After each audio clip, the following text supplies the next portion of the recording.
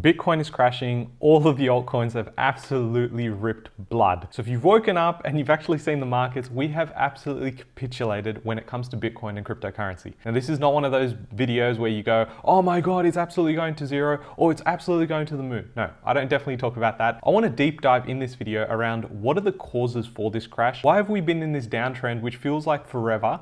And exactly what I'm doing in the next phase of this. And share with you what I think will happen next, as well as what my next moves are. Now, nobody knows what's going to happen next in the market, but we can make some educated moves along with research and understand why we are here. If we do not understand why we are here, if we don't learn from our mistakes, then we're doing this all for nothing. So if you're interested, keep watching.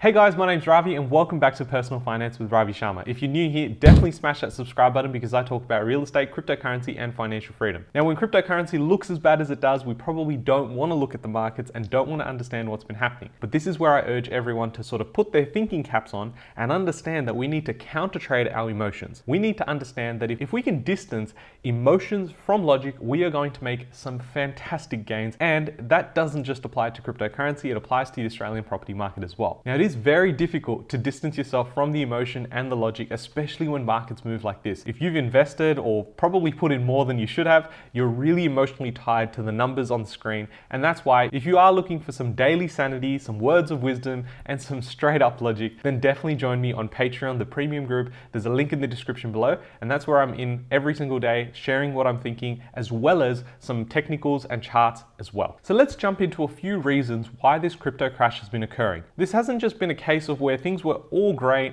and then all of a sudden over the last couple of days we've just crashed. There's been a few things that have been happening in the background over the last sort of 2 to 3 months, and it's very important to understand. So number one is surging inflation numbers in the US. These numbers that have been coming out have been a lot higher than most have expected, although I believe it is still a lot higher than what it should be, but that's what they're reporting. What this means is that if the inflation numbers are so high in the US, that means the Fed needs to come in and start tapering off what they're doing, not be printing as much money, buying up bonds and things like that in the background, and they need to slow down the economy. And how they do that is by increasing rates. So that's number two, is the Fed's decision to increase interest rates in 2022. These increases aren't even just conservative. They're not like, hey, I'm going to increase by 0.1% in January, and then we probably sit and wait, and then maybe 12 months later we'll go up by another 0.1%. No, they are actually factoring in that they're going to move aggressively up and they're going to have 4 rate hikes in 2022. Of course, that's going to spook out the market, especially a market that for the last couple of years has been taking on more and more and more debt against the housing market, as well as doing everything else within their business. So this means this is sending a shockwave throughout the economy. Consumer sentiment just all falls, and this is not just applied to the US. This is obviously applying here in Australia as well, where you can see that as soon as the RBA comes out and says, well, we're increasing rates, you can see the fear, you can see the headlines come out. Just the fact that the banks, the big 4 banks increasing some of their rates on home loans has caused people to go and panic. Number 3 is that there are disappointing job numbers when it comes to unemployment in the US. This again is putting us in a position where we're effectively in stagflation, where you've got high levels of inflation, but economic activity doesn't really provide you much hope. So you've got unemployment sort of rising, job numbers aren't recovering as quickly as possible. But in Australia, we've had that actually be the opposite. We've seen some job growth, and with how the virus is playing out, we've seen some lockdowns, and that could potentially lead to some more things. So number 4 is the Omicron variant is spreading across the world. This is causing mass panic around the world, despite some people saying it's not as serious as Delta, it should be calming down. Effectively, it comes down to what the governments are actually implementing, because if they think it's not safe enough, then they will lock down things. They will have a different interpretation to what most doctors or medical staff have. So that's what we have to follow, because at the end of the day, if the government doesn't allow you to open up your store, there's nothing you can do about it. They just have to close. This will effectively mean that people are back into this negative mindset, their PTSD from 2020, and that's going to cause a lot of people to save their money, hoard their money, and not actually go out there and reinvest it into the economy. This slows down the economy, yet on the other side, we've got high levels of inflation. It's a really tricky place to be. Number 5 is that crypto mining operations in Kazakhstan actually went down. A few months ago, we did see China really ramp down on crypto mining in China, right? So they started banning it. Now, what that meant was that a lot of that came out into the rest of the world, and Kazakhstan actually has a large portion of the mining. So as soon as that went down, that actually caused a bit of a shift in the momentum as well in the Bitcoin market. And of course, we know that if Bitcoin moves, the altcoins move and they all bleed against Bitcoin. Now I have two more points before we go on to what happens next and what I'm doing actively here. And you have enjoyed this sort of logical video around what's actually been happening, drop a like and share this with someone who is panicking. Number 6 is that there's fears on the Ukrainian border with Russia and what they are doing. There is so much tension around what Russia could do possibly next. You've had Biden come out already saying that if Russia makes a move in, we're going in, and that could cause a war. Now, that's the last thing you need, and that could possibly be a black swan event because we haven't really seen or expected that to happen. All of our eyes have been on the virus, but if a war breaks out, then that's definitely going to turn this market upside down. As a result of all of this volatility, number 7 is that the S&P and NASDAQ have actually fallen by more than 10% since the beginning of the year.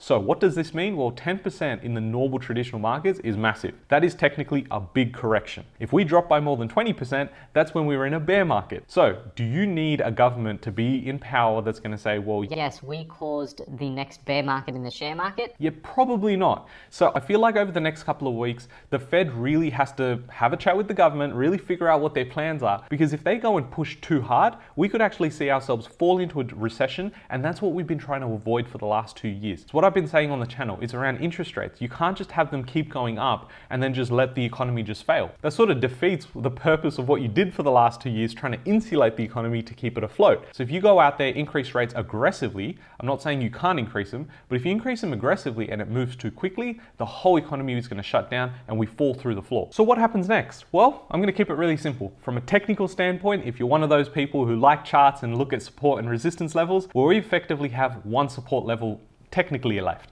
without $28,000 to about $30,000 USD for Bitcoin. If we drop below that, I'm telling you the fear is going to be real. We will have mass liquidations, and I'm sure that at that point we've pretty much rolled over. You can't prove that we're going to go parabolic now. That is probably the final level of support that I'm looking at. From a macro standpoint, we could have some really good news come out if the Fed realizes that, hey, we've just spooked the market. Maybe that was the plan, right? You say, oh my God, we're going to do 4 rates. But instead, we're actually only going to do 2. That's more positive than saying, we're doing 2 rate cuts. There's nothing else you can move from. So it's just a form of negotiation, and I think that's possibly what they're doing. They're not going to increase rates 4 times this year. I think that's pretty stupid. So if we do have some positive news come out of the Fed and what they plan to do, if we have the government actually come out and talk anything about quantitative easing, anything about stimulus, and anything about propping up this market again due to the virus, it's going to be quite coincidental. But if we see that, then we should see a move back up. But I think those are my 2 things that I'm looking at,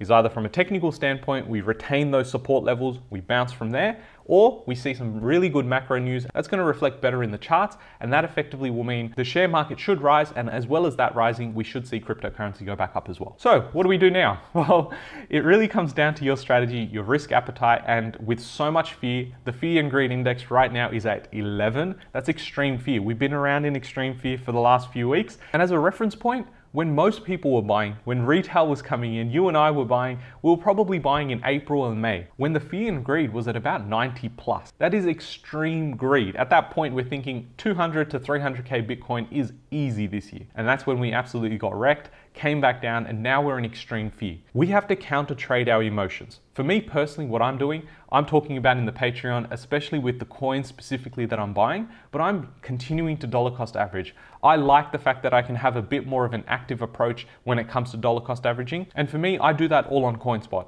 There's a link in the description below. I talk about this in every single video because I like their platform. It's easy to get started. You get verified very quickly. And if you use the link in the description below, that little code that I have there gets you $10 of free Bitcoin to get started. Now, is the $10 of free Bitcoin going to be worth a lot more? Yeah, look, to be honest, I think in the next 10 to 15 years, we know where this space is headed. The short-term volatility is what shakes most people out. And that's why when someone comes to you in the next 5 years and tells you, hey, you're so lucky you bought Bitcoin at $30,000. Well, no, they weren't around when fear and greed was at 11. You thought the floor was falling. And if YouTube thumbnails have anything to go by, you think the world's collapsing. But in reality, if we zoom out, we know where this space is headed, macro and micro views. I'll also link a video up here which shows you how you can actually have this set up as a set and forget reoccurring buy. Bitcoin, Ethereum, other cryptocurrencies, maybe some NFT bundles and metaverse plays. You can have have that sort of sit there in the background and it automatically does it for you. This means you're not emotionally getting involved. Oh my God, the price is falling. You just let it do its thing. You go out there as you do with ETFs and just have it recurring buy.